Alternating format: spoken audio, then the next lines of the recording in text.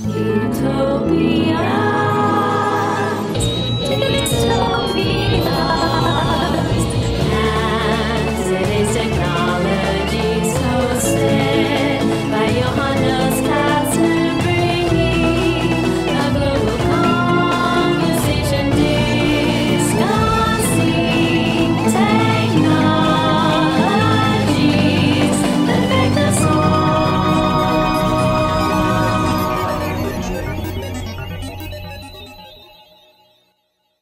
Hello and welcome. My name is Johannes and I'm the host of the show. Today I am here with Alan Tominey, who is an accomplished data scientist, a development engineer, a data scientist at Petroleum Experts. He's experienced in creative petroleum engineer, software development specialist, and data scientist with a demonstrated history of delivering value to the oil and energy industry. A broad range of experience from machine learning and AI to reservoir engineering, field management and optimization, process and flow assurance, moving on up through the value chain to developing and deploying the digital oil field. A rigorous academic background and over a decade of mentoring and training other scientists and engineers. Hello, Alan. How are you today? Hello, I'm fine, thank you. Great. So let's get into this really interesting topic that we have for today, which is large language models, of which the very famous ChatGPT everyone is chatting about is a part. So yeah, let's get into that. And let's start, I guess, with an overview of what are large language models to begin with, and then we can differentiate a little bit what ChatGPT is, because turns out it's not quite only that. So we'll get into that. So yeah, if you could give us a little introduction to the topic of large language models. So basically a large language model is effectively it's where AI is at the moment, really, when it comes to sort of interacting with the real world. You know, there's a great sort of schematic diagram that you'll see where you have sort of data science as a big blob, and then inside of data science you'll see machine learning, and then inside of that you'll have AI. And large language models are kind of another dimension on that, because effectively they are inside the AI bubble, but they are largely speaking software. And the reason I'd say software is because they sort of differentiate from just simply being quite a dense neural network that can, you know, work out some text or differentiate between some categories or some images. And they have logic in the background that then kind of takes the output of these AI models or deep learning models and then uses them to kind of reconstruct something on the other end and then spit it out. So it's a software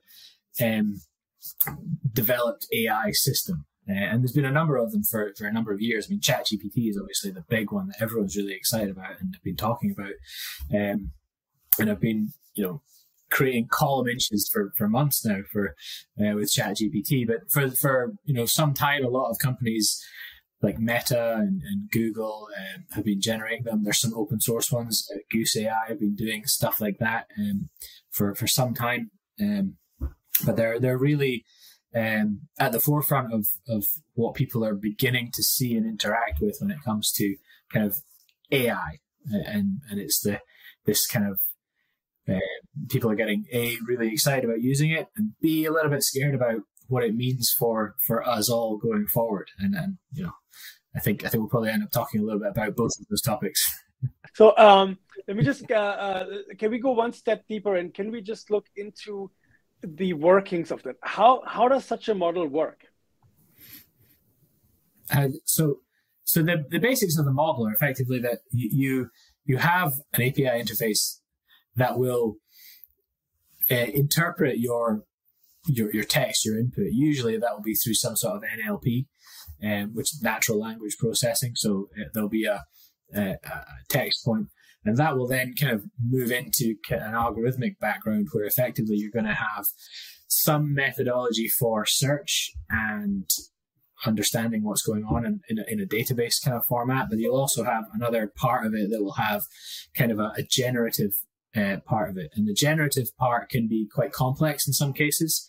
You can have a generative algorithm that will basically create text based on what you input. So there'll be a natural language processing part, this sort of a UI part of it, where it will interpret what you want. That will then categorize what it thinks you want. So say I want you to write me a story about kittens. Then basically it's going to kind of say, okay, story, kittens. And it knows what a story is. It's going to say, right, that's going to be a bunch of text. And the generative part is kittens. So the keyword identifiers in there will kind of spin up and say, right, this person wants a large amount of text about kittens. It doesn't want a picture of a kitten made out of text. That's where the AI part comes in, to try and understand what it is the person wants. And then basically the generative parts can be quite complex. You can get, it can basically begin to sort of look for and understand what there is to do with, story structure.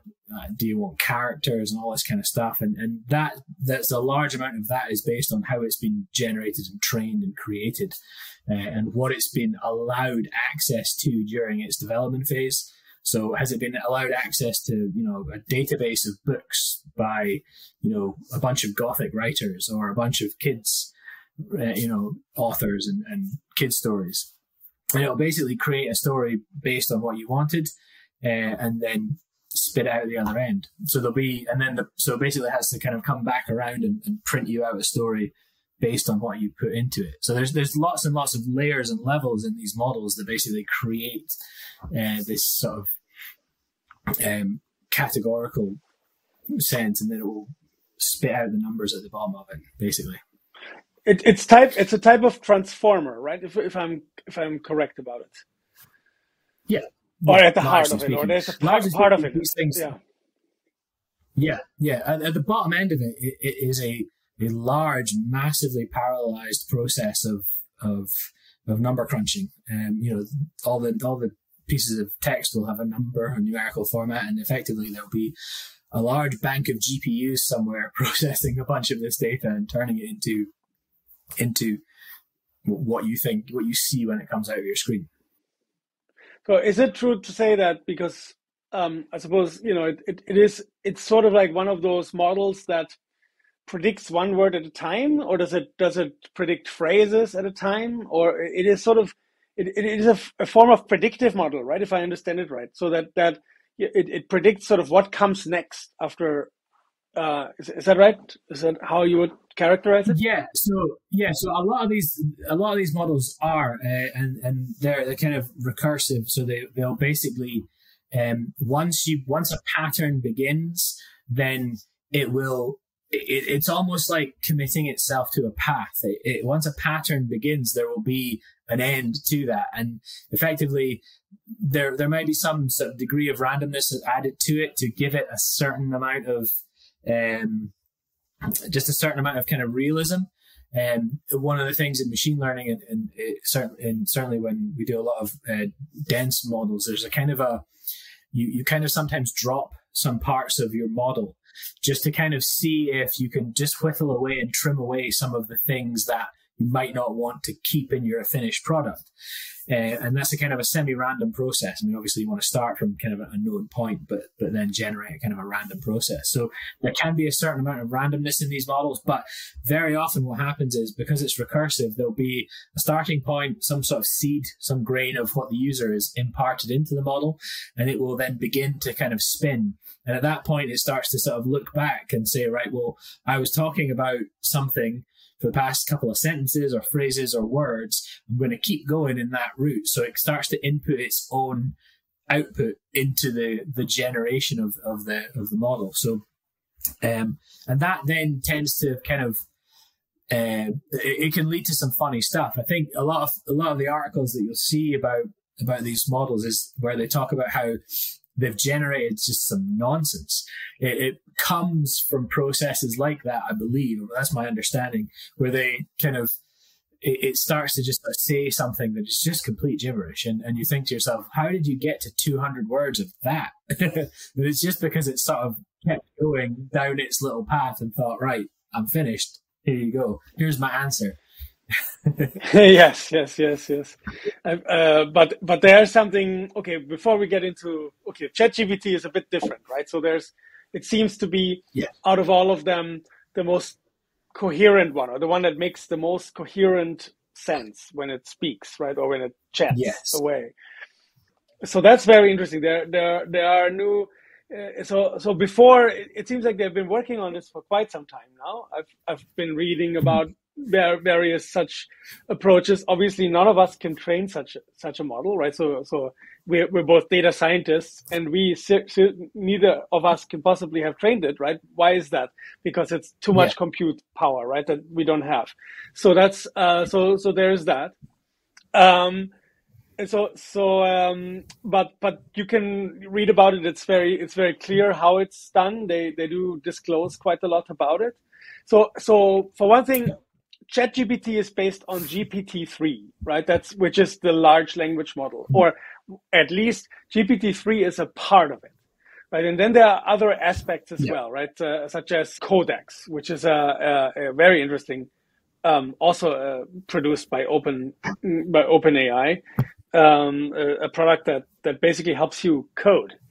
It is sort of that is also behind a tool that is already rolled out on GitHub, if I'm right. So there seems to be a partnership with Microsoft involved there, because Microsoft owns GitHub, if I'm correct. And so they're using this thing, OpenAI Codex. So GitHub Copilot is based on Codex as well. So, but Codex is also underneath ChatGPT, right? So it's very interesting how they fit these. It seems as though there's a modular approach at work here, where there's several modules that have been developed in isolation and then are combined in ChatGPT, and that gives this ChatGPT such power.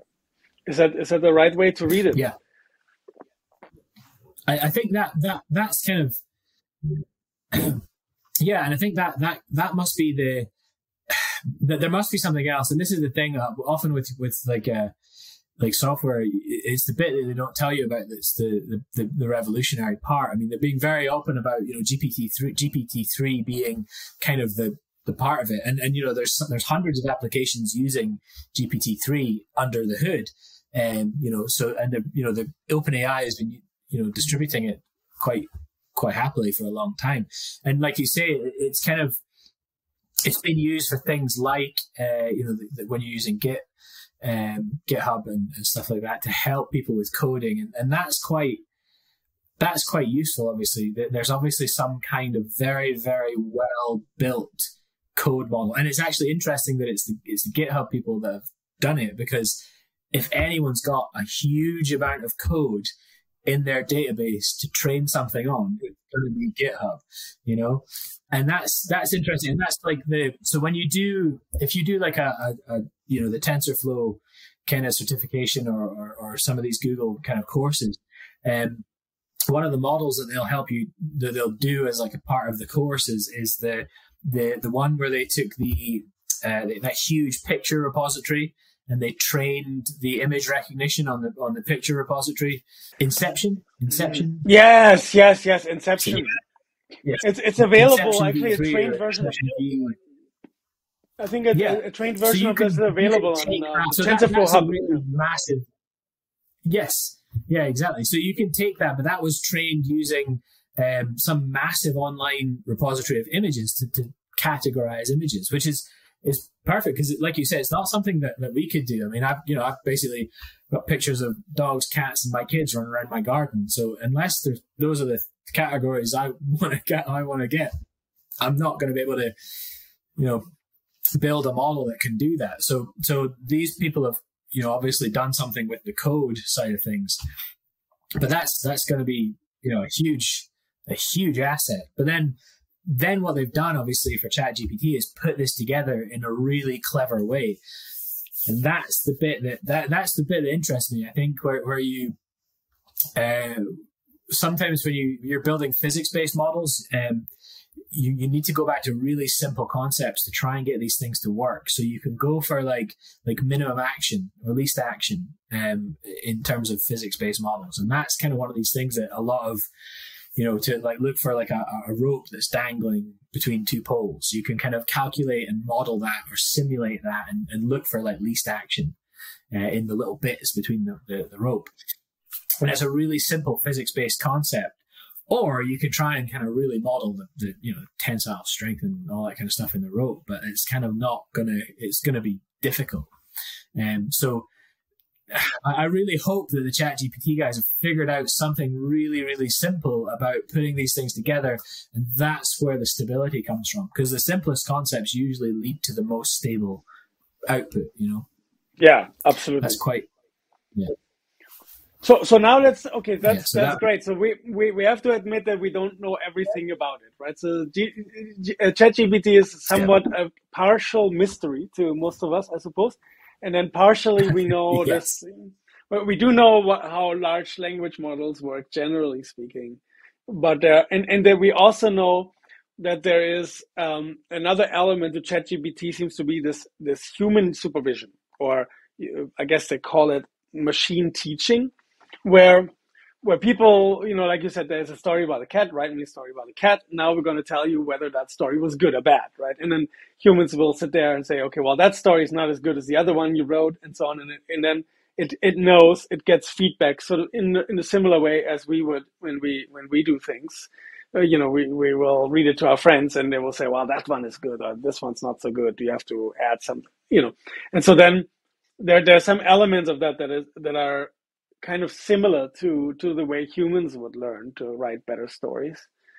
And there is this, so the human in the loop is certainly there, and even they write about it, right? They're writing about even that the customizability of it that they're working on is really interesting as well. So they're, we briefly talked about this in a previous episode with Dorothea Bauer about the what one might call democratization of these kinds of tools. And we raised some issues there with that and even the meaning of it. But the point being that it's very interesting that you can then use your own values. You can, in a way, teach the AI your values, the system your values, and then it will represent and write it not only with your style. So the style, I suppose, was the first improvement that they did, right? So you can now write in the style of, I don't know, Alan Tominey, right? I could write in your style, right? I can borrow your style of writing. But the next step is the values. So the ethical values and the ideas of how you interpret the world and what you find good and bad in the world, it can actually take on, or that will be the next step. They're not quite there yet. They're writing about how they're planning on doing this.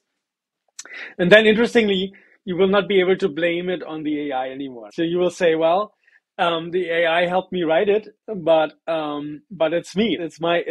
These are my values, and this is it's just representing me, essentially. And I guess that's a good thing, right? And more or less, I think that's an interesting new direction that it's taking.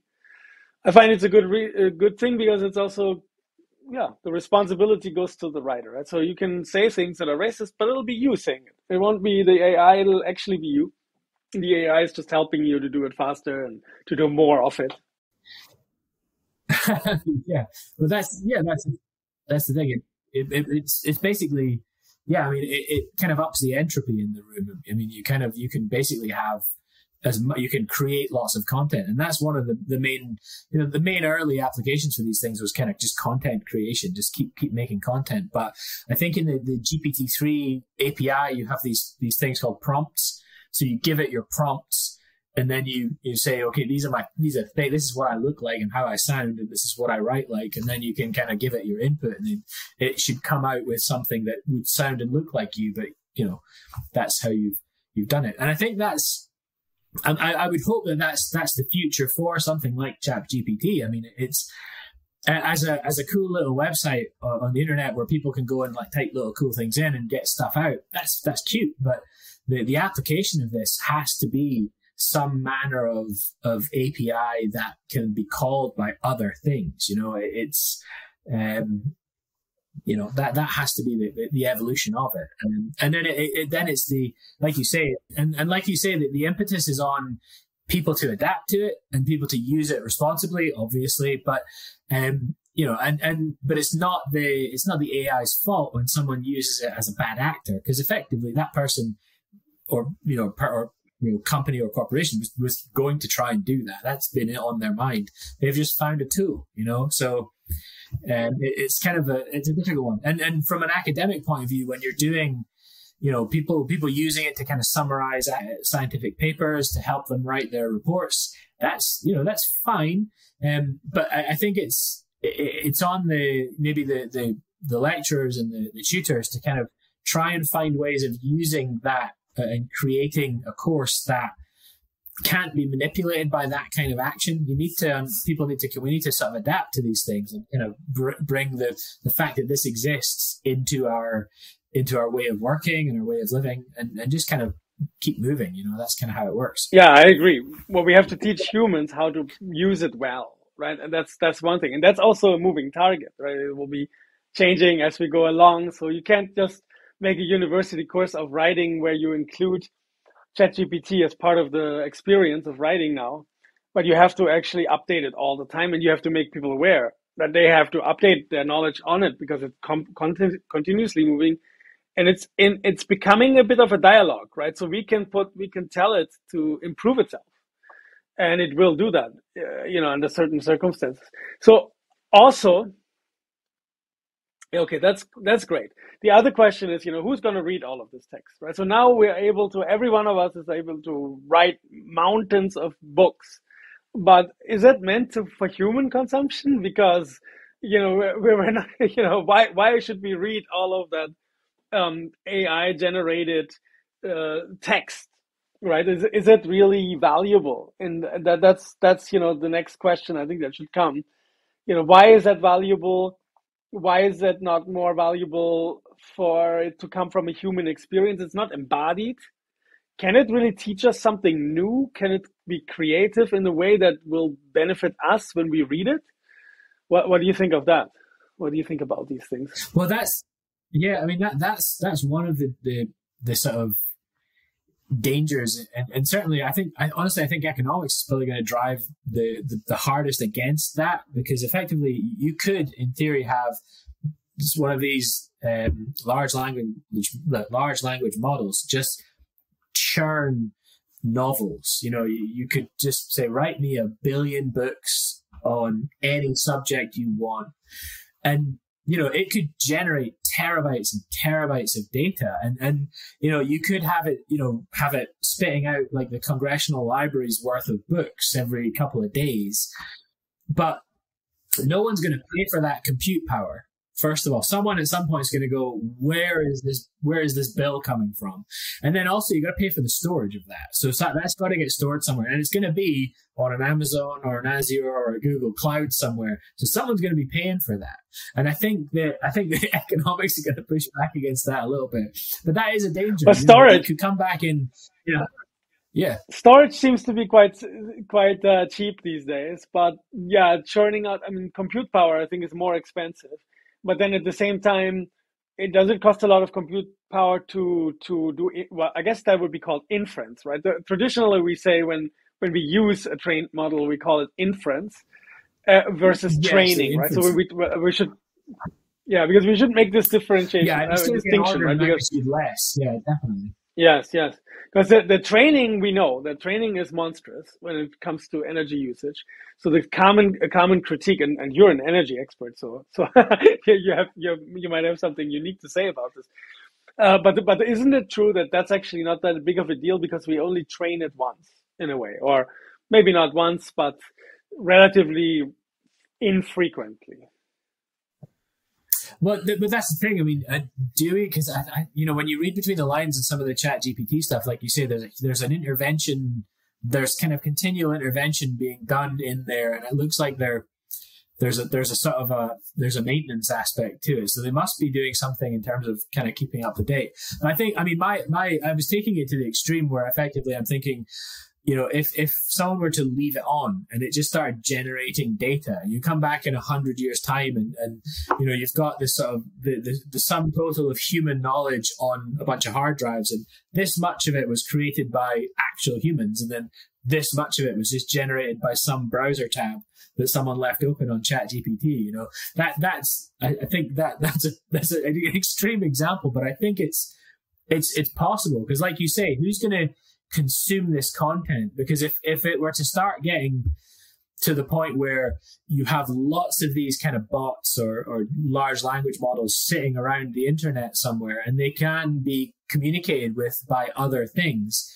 if they start talking to each other and you start getting this feedback loop of content generation, it could very quickly spin very out of control, you know. And you start getting into the situation where you know, people are moaning about like cryptocurrencies taking a huge amount of energy, and they do. I mean, some of them do take a lot of energy, but you know, nothing compared to like, you know, farming or you know, the energy industry, for example. But if these things start generating just content for people who consume content, and then they generate content, that becomes a bit of an issue. But it's also, the content is also just, I mean, it's got to be repetitive, right? Because it's not learning anything new. It's or it might be, but compared to what it can put out, you know, the new things that it learns, if it's human generated, humans can't keep up with it, right? They can't teach it new things at the same pace as it can keep, you know, parroting essentially old knowledge.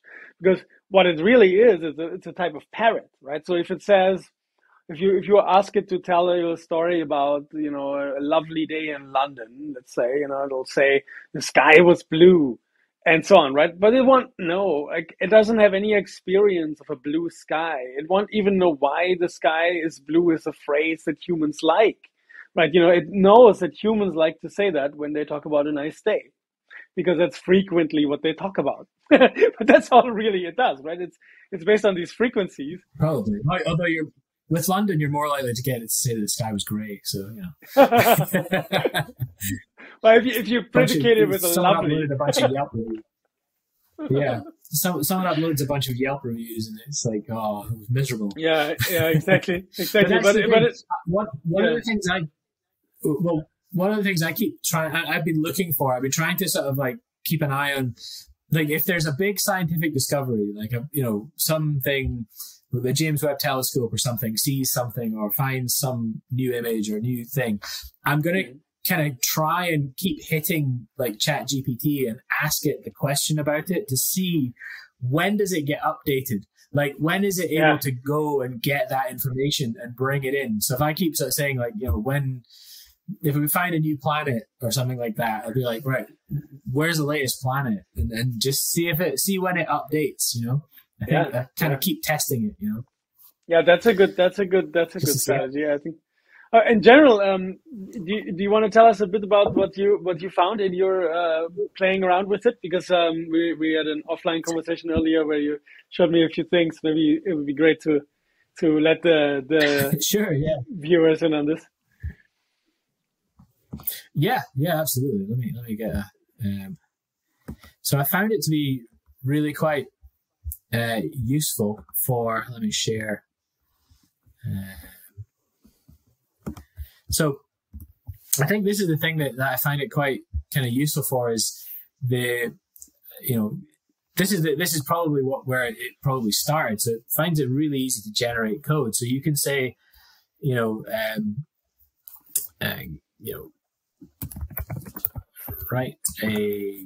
write a method to slice.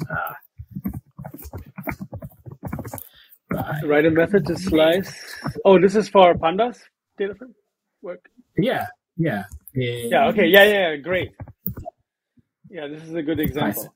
So for the listeners, you just typed in write a method to slice a pandas data frame by named colon in Python. Okay, great. So and it spits out code, and very nice. I like the formatting of it. It has a background, black background, so it looks exactly as it would in various how do you call them, IDEs, I suppose. Yeah, and the beauty of this is as well is that it actually, it follows kind of Python-esque protocol. So it says, it uses the sort of DF as data frame and PD for pandas and all the kind of things that you're working with, and it uses underscores for your variable names and stuff like that. So it works really nicely, and it gives you examples, which is actually, that's really cool.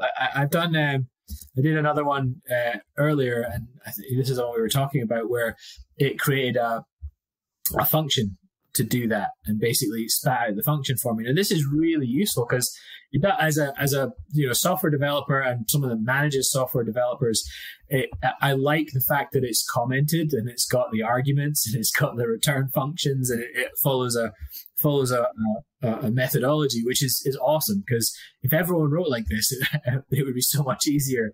Life would be so much easier to fix bugs, So that's that's one of these things that's really useful. The other one that I did as an example was I asked it a question: if it takes an orchestra with 20 people in it 3 minutes to play a concerto, how long will it take an orchestra of 30 people to play the same tune? And it did a very programmatic thing. It went away and it saw numbers, and it's obviously gone and done a sum with those numbers. So said, basically it's come up saying, assuming all the factors are the same, the tempo and all this kind of stuff. So it's prefaced its answer, and it basically says, right, well, it takes 20 people 3 minutes. So how long will it take 30 people? So it goes away and it does the maths correctly based on what it's assumed, obviously. And it says now it takes 4.5 minutes for 30 people to play that same tune. Oh, so that's weird. Okay. That's a really weird answer because it could have also made it shorter, right? If you ask it, if we were to say, how long will it take 20 bricklayers to build a wall? How long will it take 30 bricklayers to build the same wall? It should be less time, right? Not more time. But then, the orchestra, that's a really funny example. That's a very funny example. So it didn't understand. Yeah. Yeah. The thing is, this I actually, thought I was actually being quite generous. No, I was going to say, I thought I was actually being quite generous because I've kind of said, it's an orchestra playing a concerto or a tune. I thought, I was hoping deep in my soul that it would get it right and be like, well, I would recognize that orchestras play songs have fixed lengths. Yes. When I saw it kind of spitting out, assuming all the other factors remain constant, like the tempo and the skill level of the musicians, I was hoping that it was about to tell me it would be the same amount of time, but no. Yes, of course. But that was proven wrong. But this demonstrates a point that Noam Chomsky is making in a way, right? In a visceral way, which is that basically we will not learn much about how our brain operates on language or how language works in the human context from such machines, because these machines don't really understand the meaning. Right? They understand semantics in some ways, because so it's interesting. Semantics, I guess, is the study of meaning in language, and so it understands it in the way that, that you would if all that language were a sequence of words. So and they can refer to each other. So it understands this reference to each other. It understands that blue is an adjective for the sky, but it doesn't understand the meaning of it because it's obviously never been walking around outside and it never saw the sky. It doesn't have any real reference to it. It only has it in as far as language does. So it lives entirely in a world of language, and that's not what humans do, and that's not the point of language. The point of language is to signify something. Yeah. In the lived. So what I did after I kind of had a bit of a failure in that sense. I went to I was looking at the kind of scientific paper aspects of it, because I've seen a lot of chat about the science thing, and it comes back to this language thing, like understanding language, because the real thing with language is the nuance and kind of how someone says things, inflection and all this kind of stuff. And I was trying to think, okay, how can I look at how well it interprets text? So I put the abstract of a paper I wrote years and years and years ago when I was doing my postgraduate, and I asked it to summarize the text for me.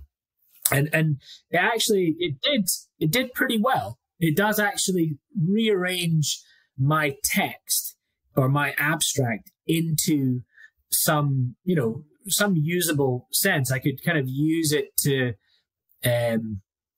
I could use this to explain the paper to, say, someone who was, interested in knowing what I wrote. But it missed the nuance of everything. It kind of missed the point of the paper. So very often when you write an abstract, you can't say what you want to say because you don't necessarily have rock solid proof for it. But what you're doing, what I was doing in that particular paper was I was actually sort of saying, look, we made a crystal that sort of showed a certain structure exists. Could be the reason why these drugs don't really work that well in this circumstance. And that's what we're trying to infer from the paper. But obviously the ChatGPT has no idea that is what I'm trying to say, because it doesn't know which journal I published it in and why we did it and what the articles around it were and, what the context was. So it really missed, it summarized elegantly what was written there, but it missed all the nuance. And that's one of the tricks. And one of the things that we find as well, scientific papers can be quite misleading in some cases, certainly in the energy industry. And I find in industries where there's a lot of money involved, because there's an impetus to kind of patent things and keep things a little bit on the DL. So people can't really reproduce what you're doing. In the data science world, you don't see it as much because there's an open source nature to it. But certainly in some of the more kind of, more higher revenue industries, you see things where there's, I'm not going to say dishonesty, but there's like a certain amount of like keeping things out of some of the papers that they publish because they want the credit. There's a grad student who is saying, right, I want to have my name on this paper or I don't get my PhD, or my postdoc funding is pulled if I don't publish these things. But they don't want to let it all out there because that's what they're going to try and maybe spin off into a little company of their own. So you see things like maybe, incorrect formulas, or maybe some hidden steps in some algorithms that are not written about in a paper. So if you give one of these papers to ChatGPT, it will just, at like rote learn what's in that paper and spit it out to you perfectly correctly. But it probably won't understand that there's bits missing until you actually try and implement what you see in that paper. You won't understand that there's bits missing. So it kind of comes down to the sort of, it's about the actor. It's about the person who's kind of putting this stuff into the algorithm or the model. The person who's trying to do it, and also what they're feeding it. So, that prompt for me was my abstract. If I feed it another paper, it's going to give me a scientific paper, summary, but it might not necessarily be what I need to know from that paper, which is that's interesting to me as well. Yeah, that's very interesting. So then, when Noam Chomsky. Go on. Sorry. I'm just going to say, so when you come back to Noam Chomsky's thing about language and how you learn, it's kind of the proof part, because effectively when we know, if we take what we know about language and we implement it in one of these models, that kind of proves that we were right, but it didn't help us work out how to get there, and I think it's like if we try to get it to make like a jazz song, a jazz musician's going to go on about how, they're missing different notes and they're making up different notes as they go along, and maybe they're, miss different beats. And, you hear that thing where they say you have to listen to what they're not playing as well as what they are playing. And I wonder how long it's going to take us to get to that level with these models, Yeah, is it possible with a large language model of any sort to get to that point? That's also questionable in some ways, right? If it's even possible. And so that all leads to the question. So we can't learn how language works from them. That's Noam Chomsky's main point, I think. I think his other point is that maybe that one is not quite as good. And that is that, it's just basically high-tech plagiarism at this point, which is partially correct, right? So the ChatGPT will, when you ask it to write something, it will write, it will contain ideas that are taken from somewhere, right? On some of the text that it was trained on, but it will not attribute it to those things. So that's another issue. that potentially could be fixed, right? So they're talking about fixing that part. So I think that's possible to fix. Yeah. I mean, yeah. They're basically just referencing what it's used to give you that. Yeah, I wonder exactly. if it already does. I mean, I know that they have a. Yeah, but I was going to say, I wonder if it already does, because I know that there's actually quite a lot more output than what it gives you. If you access it like programmatically, it gives you like a lot more dense information than it's kind of just its answer. It gives you kind of machine understandable information. So maybe it already does give you referencing and just not showing it. But yeah, that's but, possible, I mean, right? You can that's ask all it. we do. Yeah, definitely. Yeah. Well, in a sense, yeah, but that's Yeah, why but that's when what we do when we. yeah, Oh, it is. sorry. But when we do it in a college course, we are taught that we have to properly cite our we have to properly cite our sources and so on, right? And this is part of university writing. This is what you do. You have to cite your sources. And interestingly, this thing does not cite its sources, which you would think, I guess all of the people who have worked on it, they went through college at some point, and they were probably taught to properly cite their their sources, and yet they didn't teach it to do that. So it's kind of actually interesting in and of itself. But then, so suppose we can fix that, right? So that doesn't seem to be an impossible hurdle. We could, I've tried to play around with it, and I asked it, so where do you know this from? Who wrote this or whatever? And it told me the references. Sometimes it makes up references, which is completely weird and ridiculous, right? So it makes up names and say, well, so and so and all et al wrote this, and then you look for them and you can't find them, and you wonder, who are these people? It just made them up out of whole cloth. Really interestingly, fascinatingly. I don't know why it would. Yeah, well, I guess that is that big, large language model part of it, right? So it predicts patterns, and so one pattern would be a citation. So it then creates one, it makes one up, and names kind of sound similar. So here's a name for you. So it makes up a name. It's quite. I mean, I guess that's what you would predict from a large language model in a way. But then suppose we fix all of this and we get correct references and we have all of that sort of behavior. The next question would be, so what is this good for, right? So what can it really do that adds something? I mean, aside from producing, so I can understand how it's good for a college student who needs to write a paper and wants to do it quickly. I can understand that, but that's sort of aside the point, right? Because that's not why you're writing the paper. You're writing the paper to learn something. And so here you're, as Noam Chomsky pointed out as well, you're now using this tool to avoid learning, right? And you would do that if the subject is boring and you're not really interested. Okay, I can see the point. But if you're interested in the subject, why would you use it, right? So there's that. And then, exactly that sort of question. What is it good for? What can it be used for? That is a genuine application. Can you make money with it? So that's a question I think a lot of people would be interested in. What kind of businesses could you see coming that could be built on top of it? That's one question I have actually. So what kind of businesses could you see going forward that we could build on ChatGPT?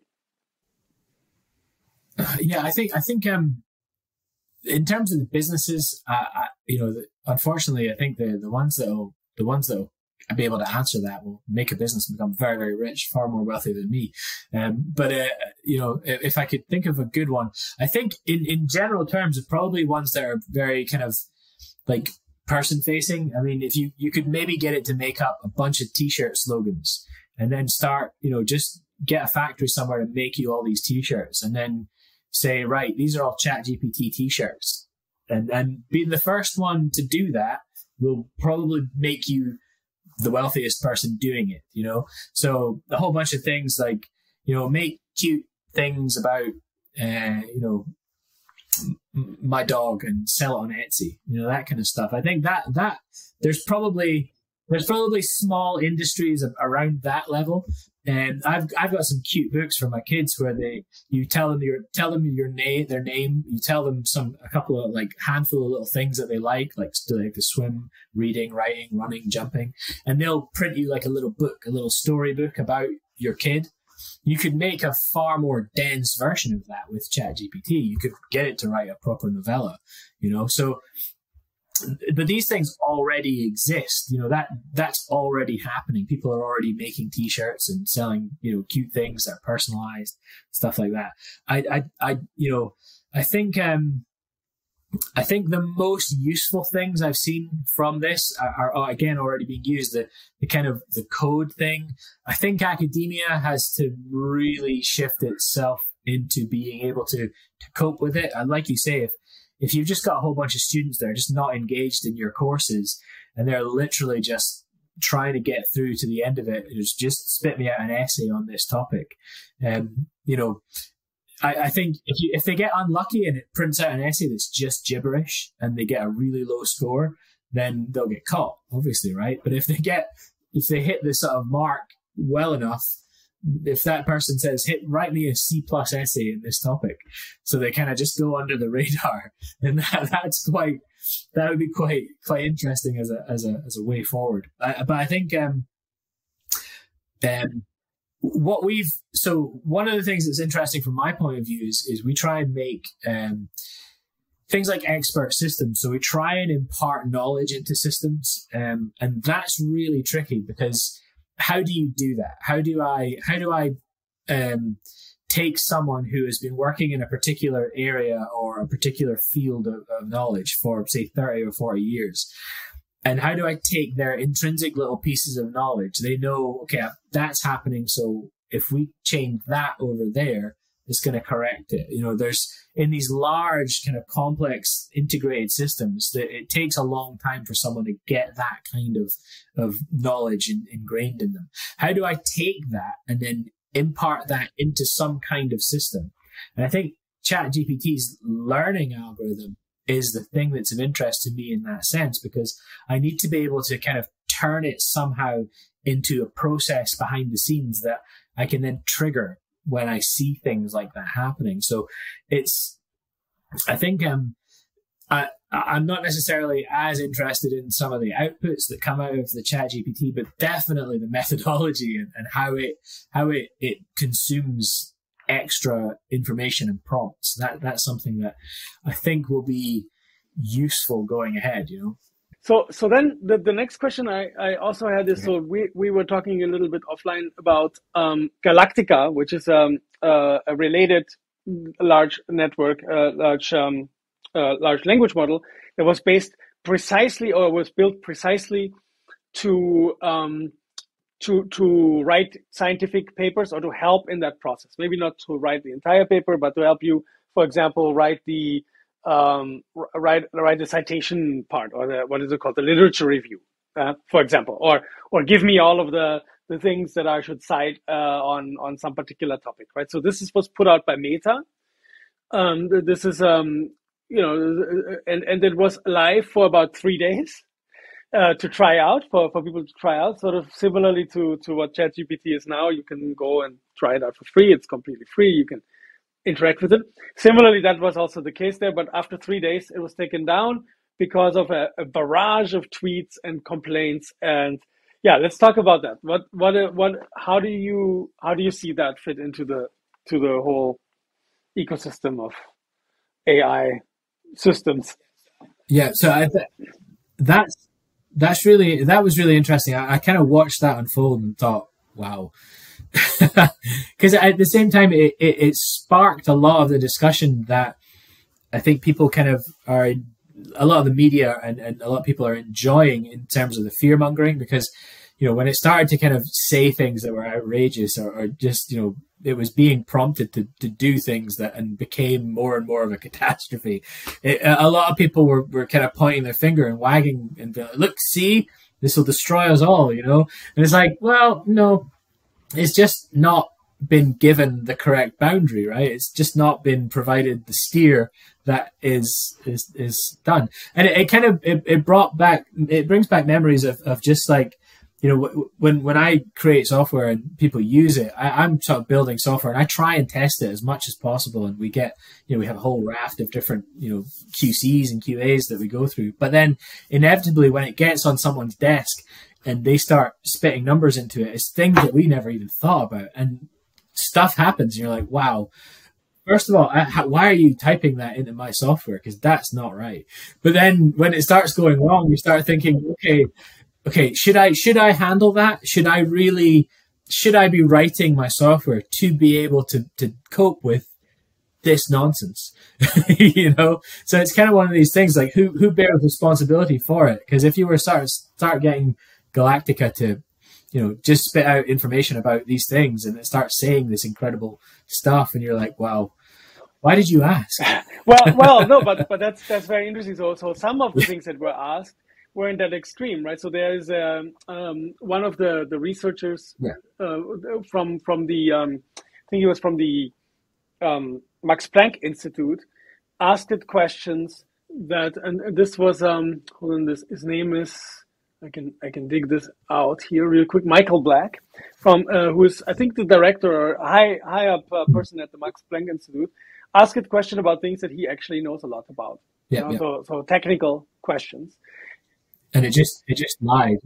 So the thing is, it sounds, but the dangerous part of it, I think that the big critique of it was that it sounds very authoritative, and it in fact looks, for anyone who doesn't know about the topic, it looks like it could be accurate, right? It looks reasonable, so it doesn't sound so crazy. So when you ask it about the history of bears in space, which they did, that's when you know it's unreasonable, because we all know that there are no bears in space. But when it comes to topics that are possible, where there is some plausibility, and that we don't understand, that most of us don't understand, but some expert does understand, and they can say, and they can ask the questions, and they can see that it's wrong, that it's made up, but still authoritative sounding and potentially plausible, that's when I think people got really freaked out. But I think actually, so don't you think, here's a question that maybe like most people don't ask, but don't you think that it's actually a good thing, right? So when people say, oh, see, here we go, right? This is the end of the world, and this is, and it showed us how it, how it's going to create all this misery. But shouldn't we be really happy to see that it was taken down after 3 days? So this is my, what I take away from it is, it was taken down, it was shut down, despite of Jan LeCun didn't want to take it down, right? He actually tweeted, "Are you happy now? We shut it down. Are you happy now?" And he was defending it all the way to the end. But actually, we should be happy, because it was corrected for, it was taken down, and now presumably it will be improved before it is let out again. Yeah, and I'm sure that they will have garnered a huge amount of really valuable data from even the 3 days that it was up. And, people using it, like I say, it will have had to deal with stuff that it would never have expected, or we could never have been trained for. And that will be really useful information. And it's an example of a company acting really responsibly and taking it down. And they still stand by it. I mean, I saw a post the other day by one of the Meta guys, and they were still stand by it and saying, like, look, we got to take it down, but it was, I believe in this technology and stuff like that. That was kind of the gist of what he was posting. So it's, they're still obviously working on it in the background, and that's good. I mean, it's kind of, it's like a maybe Noam Chomsky will be very happy that, effectively it looks like these large language models have a sort of Dunning-Kruger effect of their own. They'll just say things that they don't really know anything about, and they'll come up. It'll be up to us to figure out whether they're. Yeah, but I think that his criticism stands, but at the same time it stands for now, right? But then at the same time maybe it stands forever, because when it comes to language, really understanding language, it can understand languages that can't possibly exist. So this is part of its criticism, right? So we can make up a language that goes against any rules of human language. It is an impossible human language that can't possibly exist in this human world. and it will just do the same thing as it does with real language, and it won't make any difference. It won't notice any difference from the perspective of the large language model. It's basically the same. And so that's something that we will not get over. So for sure, but you could say that maybe the point of it isn't to teach us about language, right? So you can say, okay, for sure, we cannot learn how human languages work from it, but that might not be its point, right? So we can still make cute T-shirts and make lots of money, and we can still maybe use it for marketing purposes, which I think would be probably the biggest one, right? So marketing, unfortunately, has always been not very high quality writing, in my opinion. And it's hyperbolic, it's trite. It usually uses metaphors that are highly overused. There seems to be no problem with that for people. They seem to still buy it, even if for me, it tends to, when I read things that are of that nature, trite things that are kind of overused metaphors or even wrongly used metaphors, not quite the right thing. So I ask it, for example, can you write me a hook for a chapter on algorithms? What are algorithms, right? So I just wanted to try it out. And it gave me back that algorithms are the tireless workers, that are the unsung heroes, that sort of language. And of course, they're not unsung, heroes, right? yes. It's absurd because we're talking about algorithms all the time. How are they unsung heroes? But this language is just something that works well for marketing, right? It seems to work well for marketing at the moment. So maybe for marketing, it's a good use case. Why not, right? So.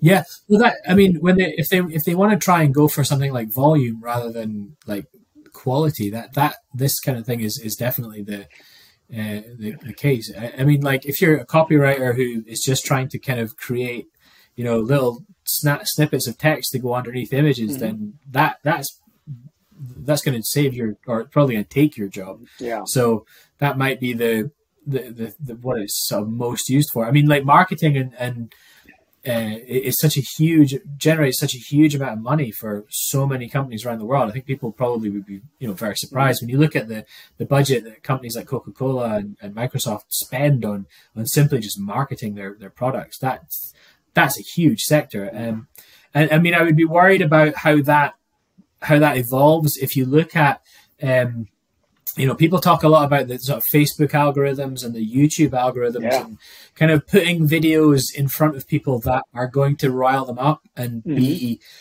just enough to kind of get someone worried or make someone anxious, and just kind of put videos and content in front of people that is not healthy for them, but it will trigger a response, and those responses are geared towards keeping you on the platform or making you engage or write the comment and get angry and exactly wind you up. If you couple those algorithms with something like ChatGPT that is able to just generate that stuff, that's a problem. That's a potential issue that really could be a problem. So psychometrics, basically, if you learn how to push the right buttons on the people to get them engaged and keep buying and so on, and then you combine that with a language model, which then uses language. Maybe you also combine it with a deep fake. On top of that, you can, I don't know. It's a scary world. It's I mean, you could be there. I mean, you get pretty malicious, I mean, that's one of the things with Twitter, where they're talking about maybe trying to get rid of the bots, or at least they're telling people they're trying to get rid of all the bots. You do get these bot responses where you're sort of, if you say something about a company, and the company will respond, but that's not a person responding. It's a little bot that's triggered to write you a little message based on seeing negative feedback about the company on Twitter. Absolutely. And, you could get pretty complicated content generated. You could almost have a billion arguments started with every Twitter user just by ChatGPT. Just tell it to annoy everyone on Twitter. and watch it go. So, no, let's stick with this for a second more. So actually, when we're talking about this kind of thing, then what the next step is, when you realize that, right? So as a human being, once a lot of people realize, for example, that Facebook is causing harm, to young teenage girls, for example, and other things, and destroys democracies and so on. Once people learn that, it turns out that Facebook is now losing a lot of users, right? So now if you take that logic to the next level, you might the risk might actually be that the internet itself becomes completely useless, right? So if I think that the internet is a source of information, if I want to inform myself, I go to the internet. That's what I currently do, and I think that that's what the internet was built for, in fact, right? So for informational purposes, you go and maybe there are some reputable sources that it can still make sense, right? So you can say, forget about most of the internet, but the reputable sources are still good. But now if you can fake that, if you can fake being from the reputable source, suddenly maybe the whole internet stands to not be useful then, lose its use value, its original use value of being a source of information. Do you worry about that? Yeah. I mean, that's one of the things that a lot of people are very concerned about, and rightly so. I mean, I think that this starts to then look into the discussion about like Web3 and trying to sort of democratize it, because then if you can democratize a system like that, then you can try and mitigate as much of a bad actor as possible, where you sort of say, right, we're all trying to build a system where it's in there. But the difficulty is that if you have something that can generate this kind of content, there's nothing saying that you can't create a whole bunch of articles and create a couple of deep fake images or videos, and then, maybe spit some information into Wikipedia, and all of a sudden you've invented some kind of thing. Yeah, well, and that you didn't actually exist, but could cause a lot of problems. Absolutely. And then this also speaks to an episode, or a previous episode, I should say, where we were talking about the democratization of AI. And in that episode, Dorothea explained to me that, actually the problem with democratization is that it cuts out experts.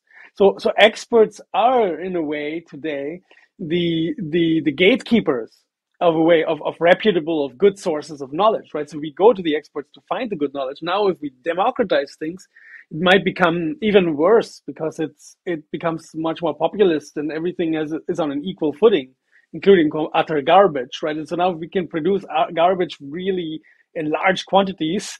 Then we add democratization. I'm worried that it gets actually worse than that. That will make it worse,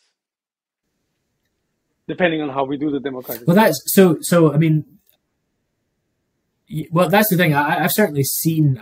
I have seen something like that happen in the industry that I'm in. So, for example, the way that we avoid that from an academic point of view is you have an impact factor for the journals that you're publishing in, and typically you will trust the impact factor the journals with impact factors that are highest, and the idea is that you create a kind of a relationship between the kind of the content that these people are producing and the peer review process that they go through, and how rigorous they assess the research that they're publishing. And that gives you some level of confidence in what you're seeing. When you look at, a journal, you can look at some of the German chemical journals and be like, right, I know that the people that published this paper went through hell to get it into this journal, because there'll have been several questions and it'll be a process of writing it, and it'll be really rigorously researched. And you can look at some of the sort of magazine puff pieces and be like, right, I'm not going to trust that. But then, but there are some industries where there are bodies that publish kind of what they call scientific research, but there's no peer review process in any of their journals. And you see just the regurgitation of ideas that have already been out there for the sake of people kind of getting a chartership. And it becomes really, really quite soul destroying sometimes, because you're looking at this stuff thinking, God, there's absolutely no rigor in any of this. But you can see that it's already happening in certain industries. I mean, the ones that are most rigorous tend to be the ones that make the least money, unfortunately. Because they have to kind of maintain a certain level of a level of rigor to maintain a level of respect. And whereas the ones that are just sort of spitting out content in terms of scientific papers are just the ones that, they're just doing it because it gets their name out there and they can put it on their CVs, So typically, so the problem then becomes, how do we vet that? How do we make sure that, I don't open the doors and let these large language models just generate their own peer reviewing and their own content that tricks the user into thinking this is rigorous scientific information. Well, it's true. Like you and I, we might carefully evaluate the sources of what we read. I do, and you do clearly, but many people have this, and there is this phenomenon that we know. It's called what is it called? Confirmation bias. Right, so if we have confirmation bias and we're not that rigorous, right, and we just want to, hear what we really want to hear anyway, and this involves voting, right? So now, so if it has any impact on democracy, in other words, then we are victims of it. Even if we vet our information carefully and we look at the sources and we know what is reputable and what is not reputable and so on. Not every one of our compatriots does that, and so then we end up, actually a large number may not, and then we end up with, how to say, gangsters taking over our political houses, then and aided by ChatGPT and deepfakes and so on. This is something that I'm worried about, that we are getting actually worse in this direction, and we're allowing ourselves to make more psychologically enticing pieces that are basically fake news, because we can actually use very rigorous, very peer-reviewed methods to fool people, right? So because we go to they go to the journals of the very well peer-reviewed journals of psychometrics and find out what will make us tick, and then give us what we want, right? What's going to trigger people to vote for me? Yeah, exactly. So this is that's something. That's definitely. It's got. I mean, I then wonder how you get. You got people that generate computer viruses and maybe make money out of selling the cure for the computer virus and stuff like that. But you also have this kind of this trope of the ethical hacker, where you'll get people who are genuinely ethically out there to sort of help people, and I think do we must have the ethical data scientist in the same time, who is maybe looking for ways to recognize that kind of content. I mean, these are numerical algorithms, and all numerical algorithms have signatures of some sort, they right down towards the way they converge and the way that they generate information. So is there a way for me to differentiate a deep faked image from a real image based on understanding where they come from? If they're coming from something like a generative adversarial network, there's the discriminator and the actor. And is there a way of us amping up the discriminator a little bit to try and say, okay, this image, is it real or not? I mean, whenever we if do there's that, whenever we do that, somebody will find a way to up the generator. There's an arms right? race. So then basically what we're doing is we're taking this little arms race that's going on inside of the model, and we're making it more global, right? So now we're having a better generator, we have a better discriminator, and we're going to end up in this kind of tug of war forever, right? I cannot see actually any way out of that, unfortunately. I wish I could. I mean, unfortunately, I fear that's probably where we're going. Like arms races, which then ultimately make the internet. It's really worrying. Yeah. Then, so my interest is then, I don't know much about this yet, about Solid. I would like to learn more about it. It seems to me it's right now a little bit of a black box, but the future of the internet might be somewhere in that, because Sir Berners-Lee is someone I have a lot of respect for, and he's been developing this concept of Solid, which I know a little bit about it, just enough to know semantic networks. It's based on semantic networks. And each node, right? So you have information about yourself. You should govern it, right? So you should be the owner of this node, of this informational node that represents Alan Tominey, and I should be responsible for Johannes Kastner's node. And then what happens is, there are linkages that are negotiated in between, right? So maybe you and I work together, and then we can say we're colleagues, right? And then we have that link that's negotiated, that is accepted by both of us, right? And so we can do it that way, and maybe that will be the future, and who knows, where that is going. I have some hope in that. That's kind of where I see some hope. But with this ChatGPT, I mean, that's just data, right? So that is not really. I don't know how that interacts with how the internet is structured. Actually, that's a very complicated question. But so, how do you use it? Do you use any large language model?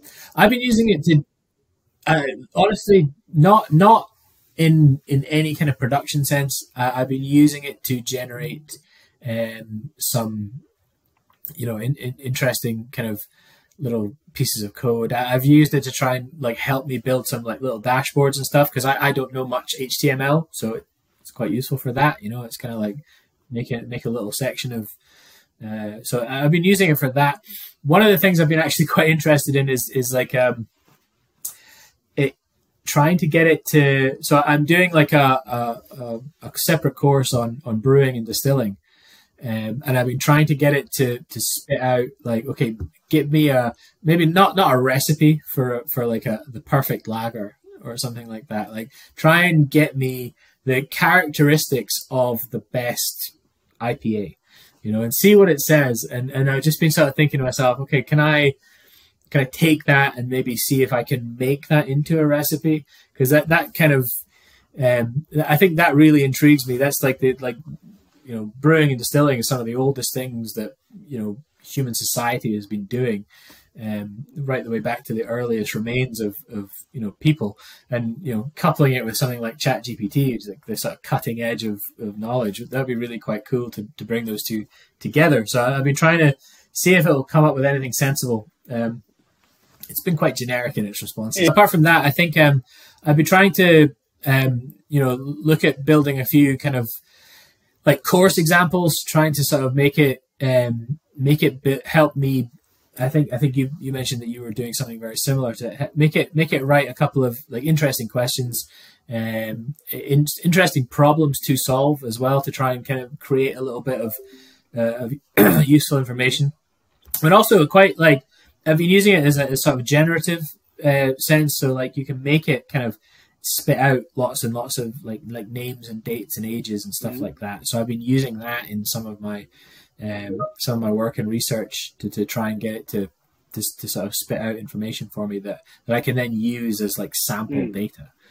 So just literally just to generate content, which is, I feel like that's kind of what it's going to be used. Interesting. So are you worried at all that it might give you names that are made up or that belong to people that are not relevant to what you're asking it, that you have to check it?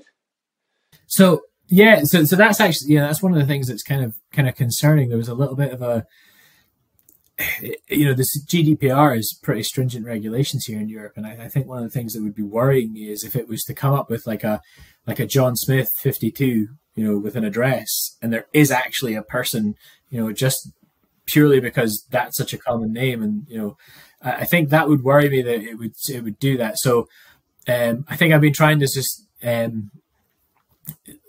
trying to get it to be.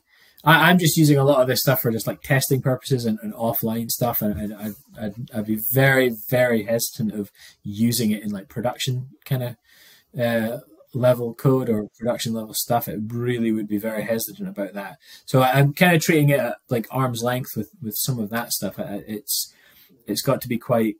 I'd have to be quite convinced that it wasn't going to get me in trouble before I used any of it. Certainly. So. But again, that kind of comes back to there's like the ethics of it. I have to, even though I know it's been made up, I think then I have to sort of cite like I got this data from here, and somehow record the fact that I've got this data from here. I think, and be very open about it. Obviously, that you say like this came from ChatGPT and or GPT-3 generated this data. I think that. I would hope that would kind of cover you on most bases, but who knows? Yeah. Yeah. So then, one thing that's maybe completely different, or, well, not completely different, but it's related. But another question that I had, this related to what Gary Marcus was writing about in terms of Noam Chomsky's. He's riffing on Noam Chomsky's critique, and that has to do with this idea that John Locke had. That is that the way that we learn, right? I think that we can put this argument actually to rest once and for all, and that is this idea that we have a blank slate at birth, and that actually what we do is we are learning everything in this statistical way, right? So we're taking in information and everything that we know, all of our language and everything. So interestingly, grammar seems to work with very little architecture, right? So I mean, I guess the neural network actually has architecture, right? So it's not a blank slate from the very beginning. It is not, but you could say that it is as blank slate like as anything will ever be, and you can see that what happens, the shortcomings of it are directly related in some ways to this fact that we're not a blank slate, right? So we're born with, for example, it seems, this is also Noam Chomsky. I mean, it goes way back to Noam Chomsky's arguments about universal grammar. The fact that we always have a certain structure to our language, a subject and an object and some kind of verb. And that basically, in some ways, we're proving this, right? That a blank slate is impossible. That a lot of it, of our architecture, of our brain, or of our cognitive apparatus, has to be there at birth.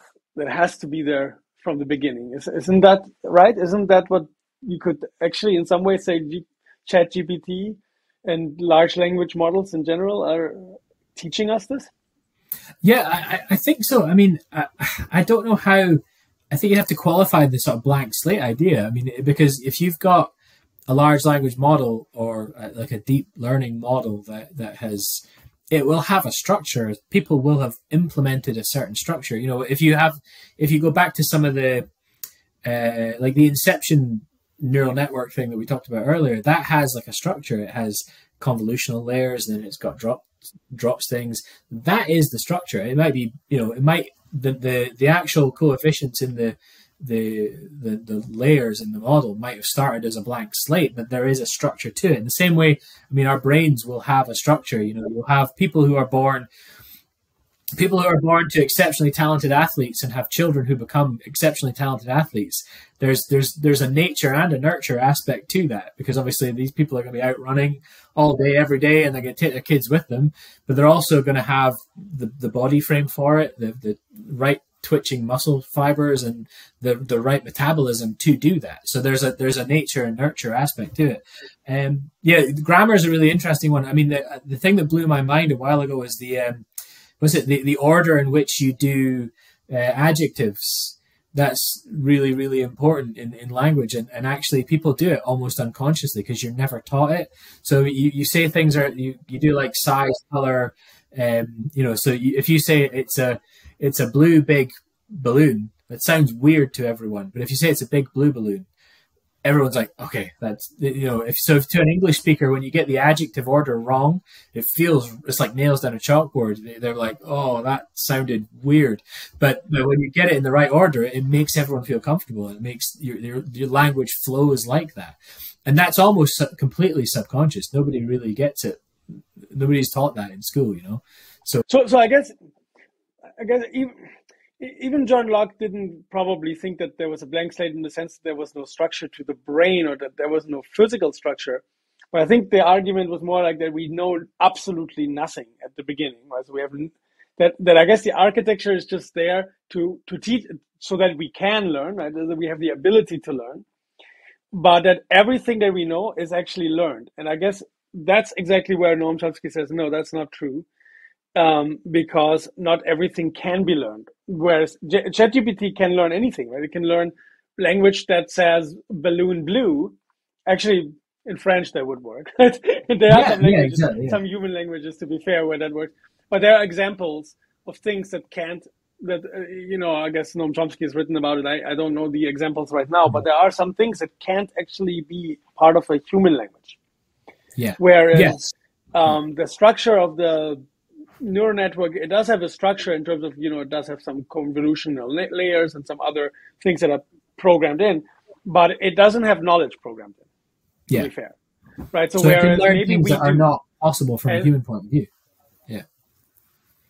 Yeah, exactly. And so I think we're learning here that we do have to have as humans, where we distinguish ourselves, I guess, from these things, so that they're, relatively speaking, a blank slate in the sense that they know nothing. They have no idea about language.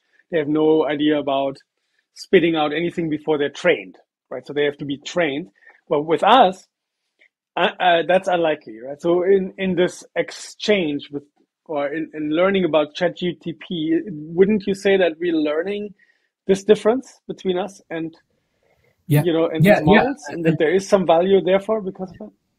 Yeah, definitely, and that's kind of one of the exciting parts of it. I mean, language.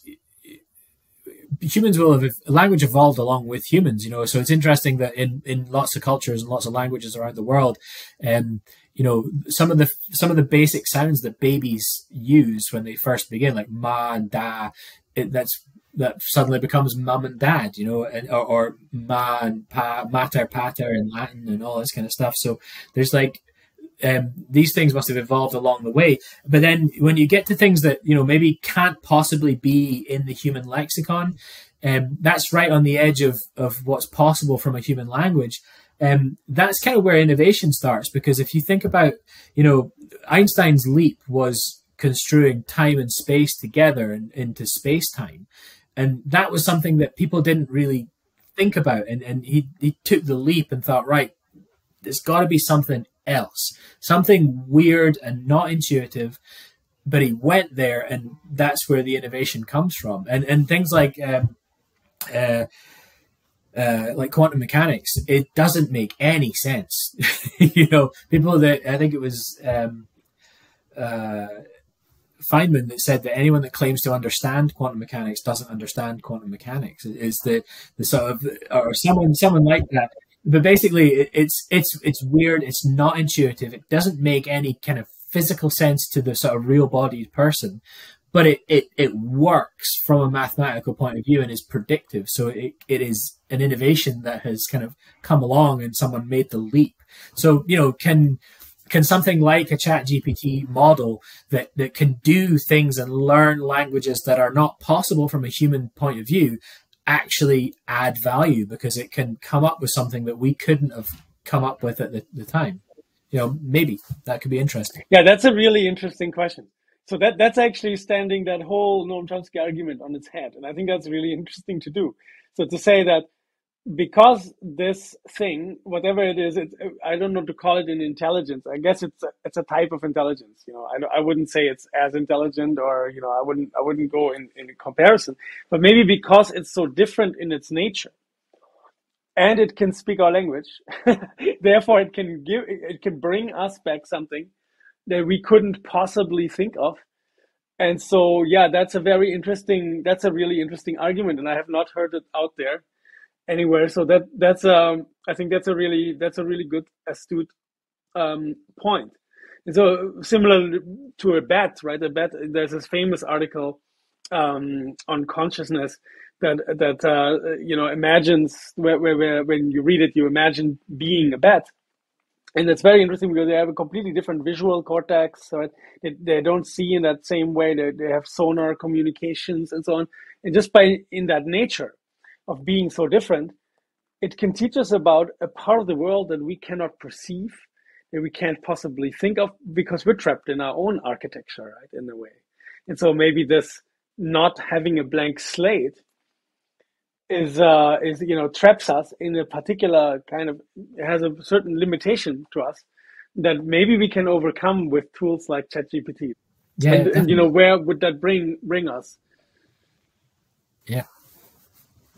I was going to say that you get insects that can see different colors of the spectrum, and like plants look very different under the sort of UV edge of the spectrum, and than we see them. And there's a real, I think there's potential advantage there for having something that can relate back to us in language we can understand, but can maybe think just a little bit outside the box in the sense that we can't, you know.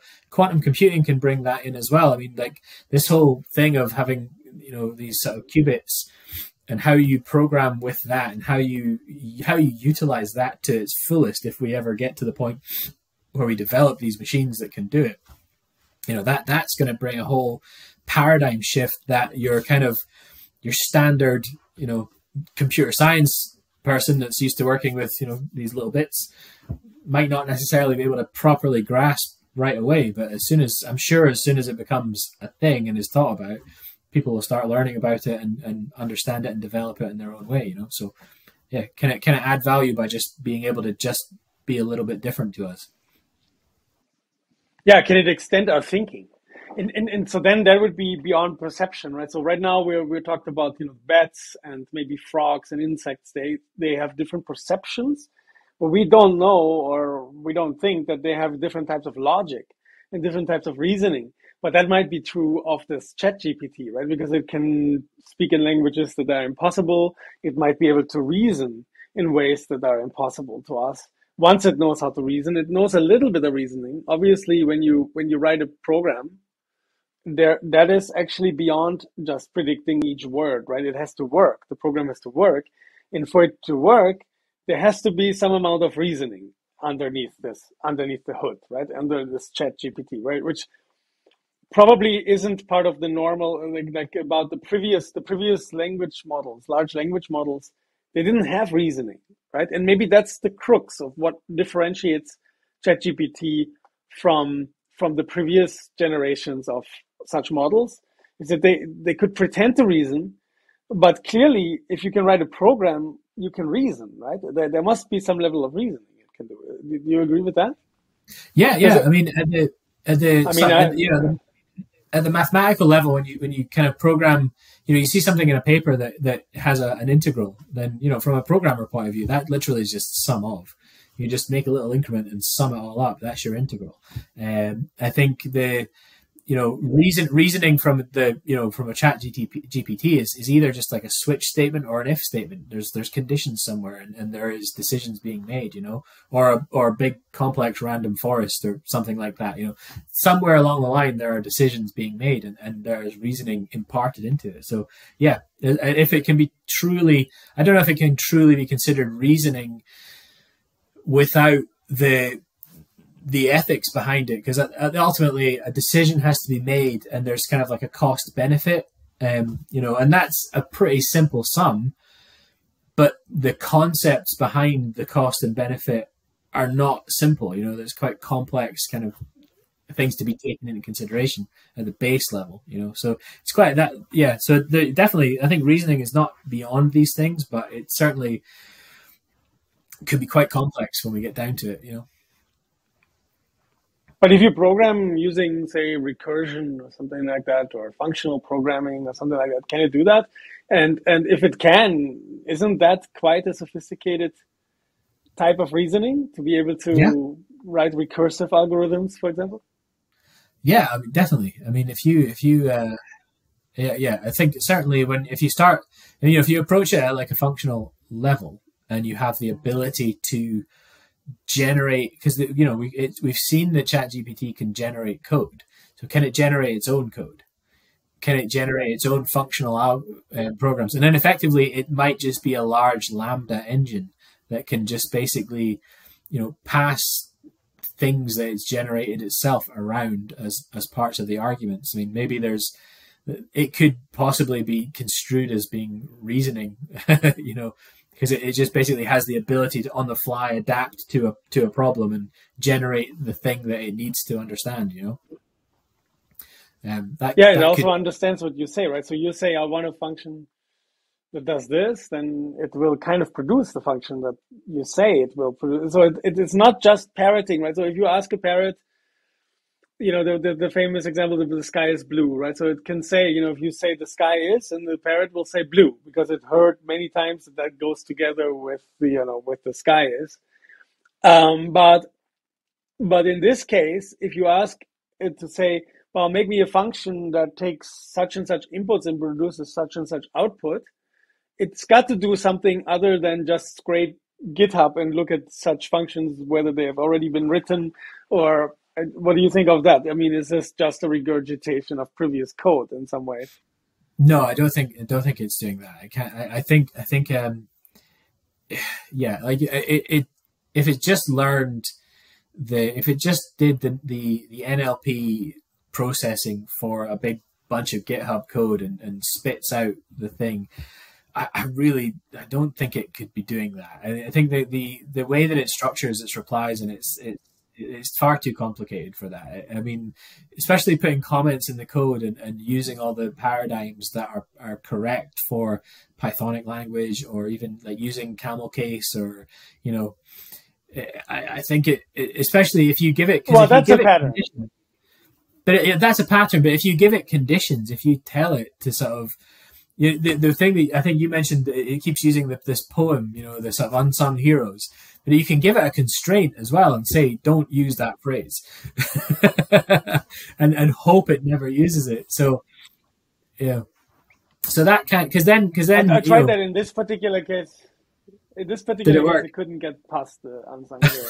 No, but No. I mean, I tried it again in different ways. So maybe it's also improving over time. So I'm not quite sure. So I tried it again more recently, and it didn't do it like that. So it does avoid phrases I say to avoid. But in the beginning, this unsung hero thing, it would have, like, so if it had that in the beginning of the hook, say, or the little paragraph, then it would move it to the end of it or something. It would move it around, but it would never get rid of it. Right? So that's that was interesting. But I think that might not be true anymore. So it's evolving. It's difficult to pin this down. It might have been a problem that's no longer a problem. It's possible. So but that's very interesting. This coding part, you know, the coding part is interesting because it's difficult. It's a task that's difficult for humans, certainly. But quite A tricky, lot of people quite easy have for a difficulty learning that. But it looks like it's got Yeah. interpreters, because it does look like it's actually like running the code that it writes out in some instances. Certainly with Python, it looks like it's actually running it and printing it. So, I mean, it looks maybe they just got that off of Git, you know, the GitHub or something like that. It's just the code. Yeah, I like it. Well, it's interesting. You can combine, yeah. So you can make it modular, right? So you can let it use some of this tools and stuff that you have, and some of the others, and it seems to be quite modular. It seems to not just be a one type thing like a large language model. And so this goes then in the direction of a more general type of AI, right? And so I guess that's also what people are claiming, that you know, AGI, that this is one of the steps, that this ChatGPT and large language models are a step in the direction of artificial general intelligence. This concept of having a general intelligence, which is kind of what we see ourselves as, right? We're general. We can drive, then we can cook, then we can have a conversation, and we can do all of this at the same time, even, right? And that's what is in some ways that's seen as an ultimate goal of artificial intelligence, right? And some people see it as the ultimate goal of artificial intelligence is to create something that can do all of these things at once.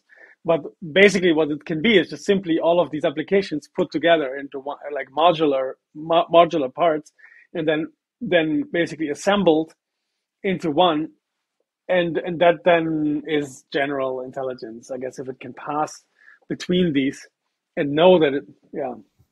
But it doesn't need consciousness for that kind of goal.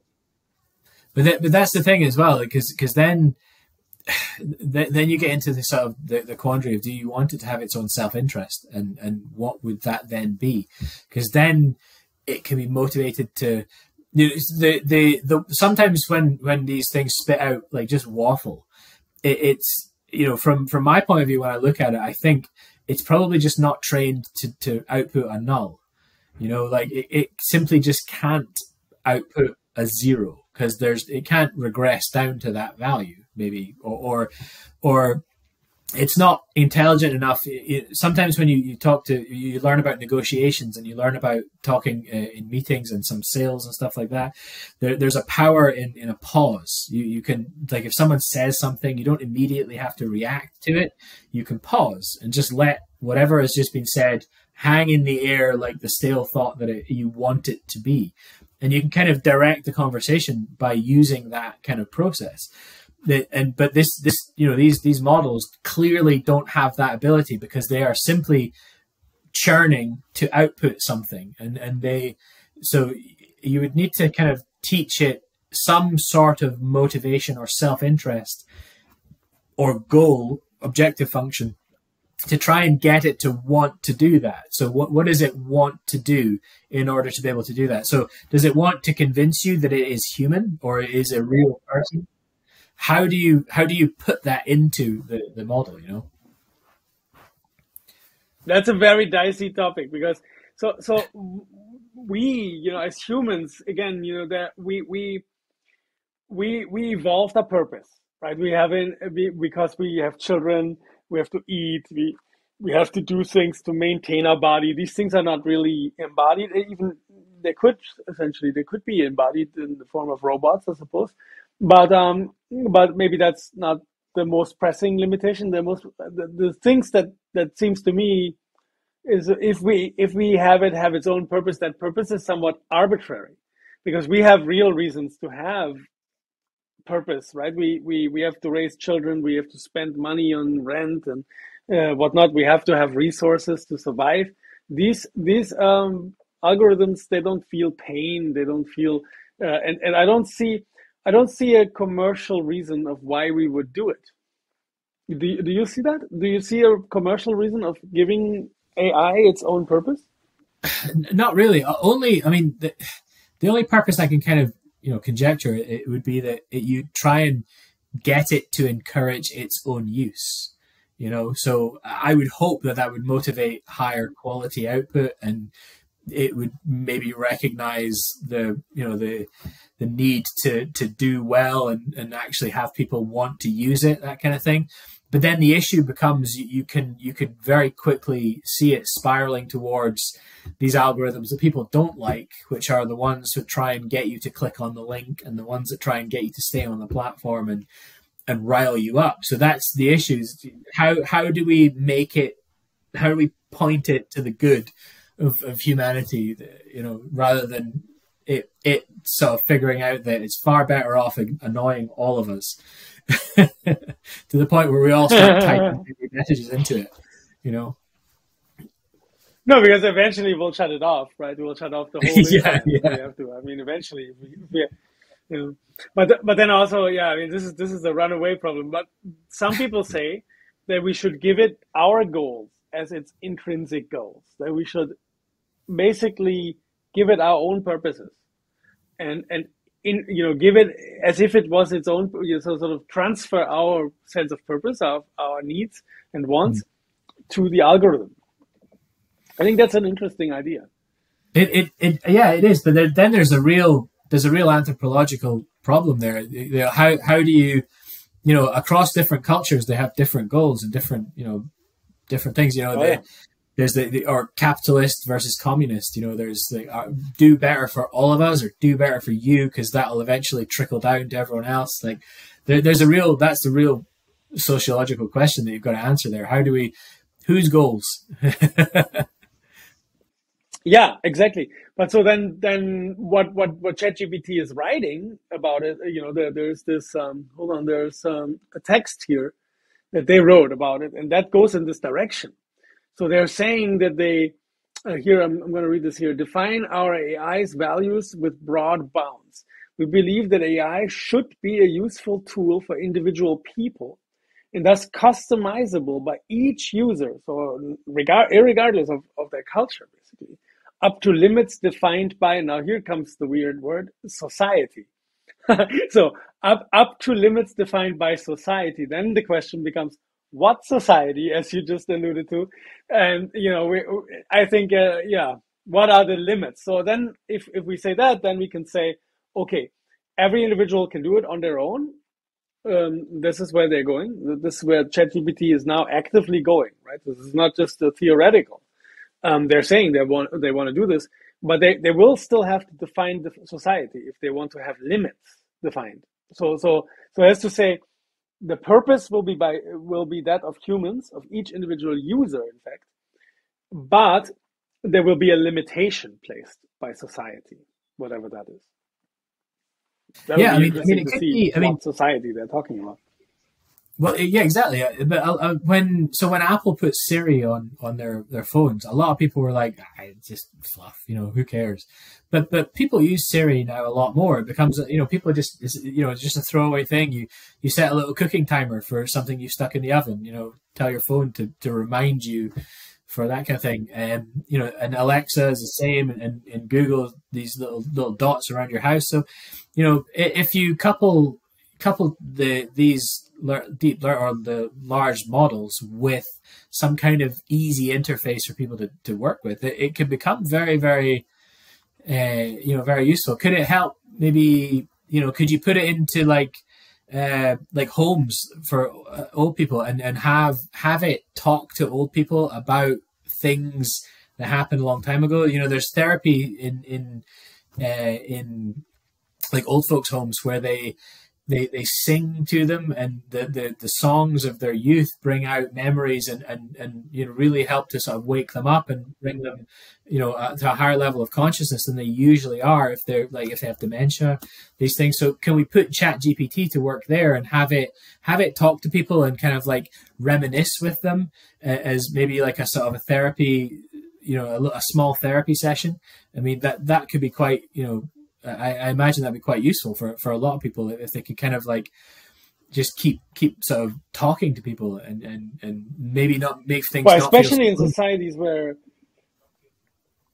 yeah, exactly. So especially, I like that use case, and I do think it's particularly applicable in societies that are aging, where young people aren't around to talk to, such as Japan. That I think that would be quite useful in such societies. Otherwise, I would think, maybe we should have humans talk to them. But then again, there's costs, of course, involved in that. People have to. Yeah. But I think, it's kind of a. It certainly would help if there was some sort of way of, because these things that it's been shown to like reduce stress hormone levels and keep people calmer and stuff like that. If it's something that can switch on and alarm someone, maybe even recognize through some sort of image recognition that a person's getting agitated, it could switch on some kind of system that starts to try and calm them down and alerts a nurse to come and talk to them. You certainly don't want all these people strapped to a chair with a robot talking to them all day. I mean, that's a dystopia right there. Terrible. Yeah, terrible. Dystopia. Absolutely. But loneliness is a dystopia too, and maybe if it can be somewhat, it's a tricky question. Yeah. Definitely. Well, so I guess we have to cut it at this point because of the time limitations there is. At some point, I have to stop it because of the generally I see it as a sort of commute time, computer time. But I do want to give you a chance to say something to the audience, and something that you want them to take away. And also where they can keep up with you and where they can stay connected with you if they seek to do that. If you could do that. Sure. Yeah. I mean, I think one of the things that I'm constantly kind of, when I'm talking to people about these things, there's a lot of concern, a lot of like, how do we stop it from? And I really feel like one of these things with like technology is you don't stop it. It's out of the bag. It's happened, and what we have to do is kind of cope with it, but also like learn to adapt along with it. I think a lot of the things that people kind of struggle with is the failure to adapt to new ideas and new things. I think some of the things we talked about just today is they're interesting ideas, and if they can help and they happen, then great. Someone they'll benefit someone. Anyone that wants to get in touch with me, I'm on. The best way to do it would be LinkedIn. I'm not really massively socially mediated, but if they look for Alan Tominey on LinkedIn and give me a shout, I'm happy. I love talking about this stuff, so happy to talk about it anymore. This show is published every Wednesday at 5 a.m. on the East Coast, 2 a.m. on the West Coast, and 10 a.m. in London. If you haven't done so, please subscribe so that you don't miss any of the shows. And give us a thumbs up on videos you enjoy and a thumbs down on videos you don't enjoy so much. And please tell us why you enjoy something and why you don't enjoy something, and to let us know what we should produce more of. Next week, I will be meeting with Utpal Chakrabarti And we will be talking about one of the most esoteric areas that intersect with technology, quantum consciousness. In fact, I have spent a lot of time doing some research on this topic, how quantum can be can have some kind of a relationship with our consciousness.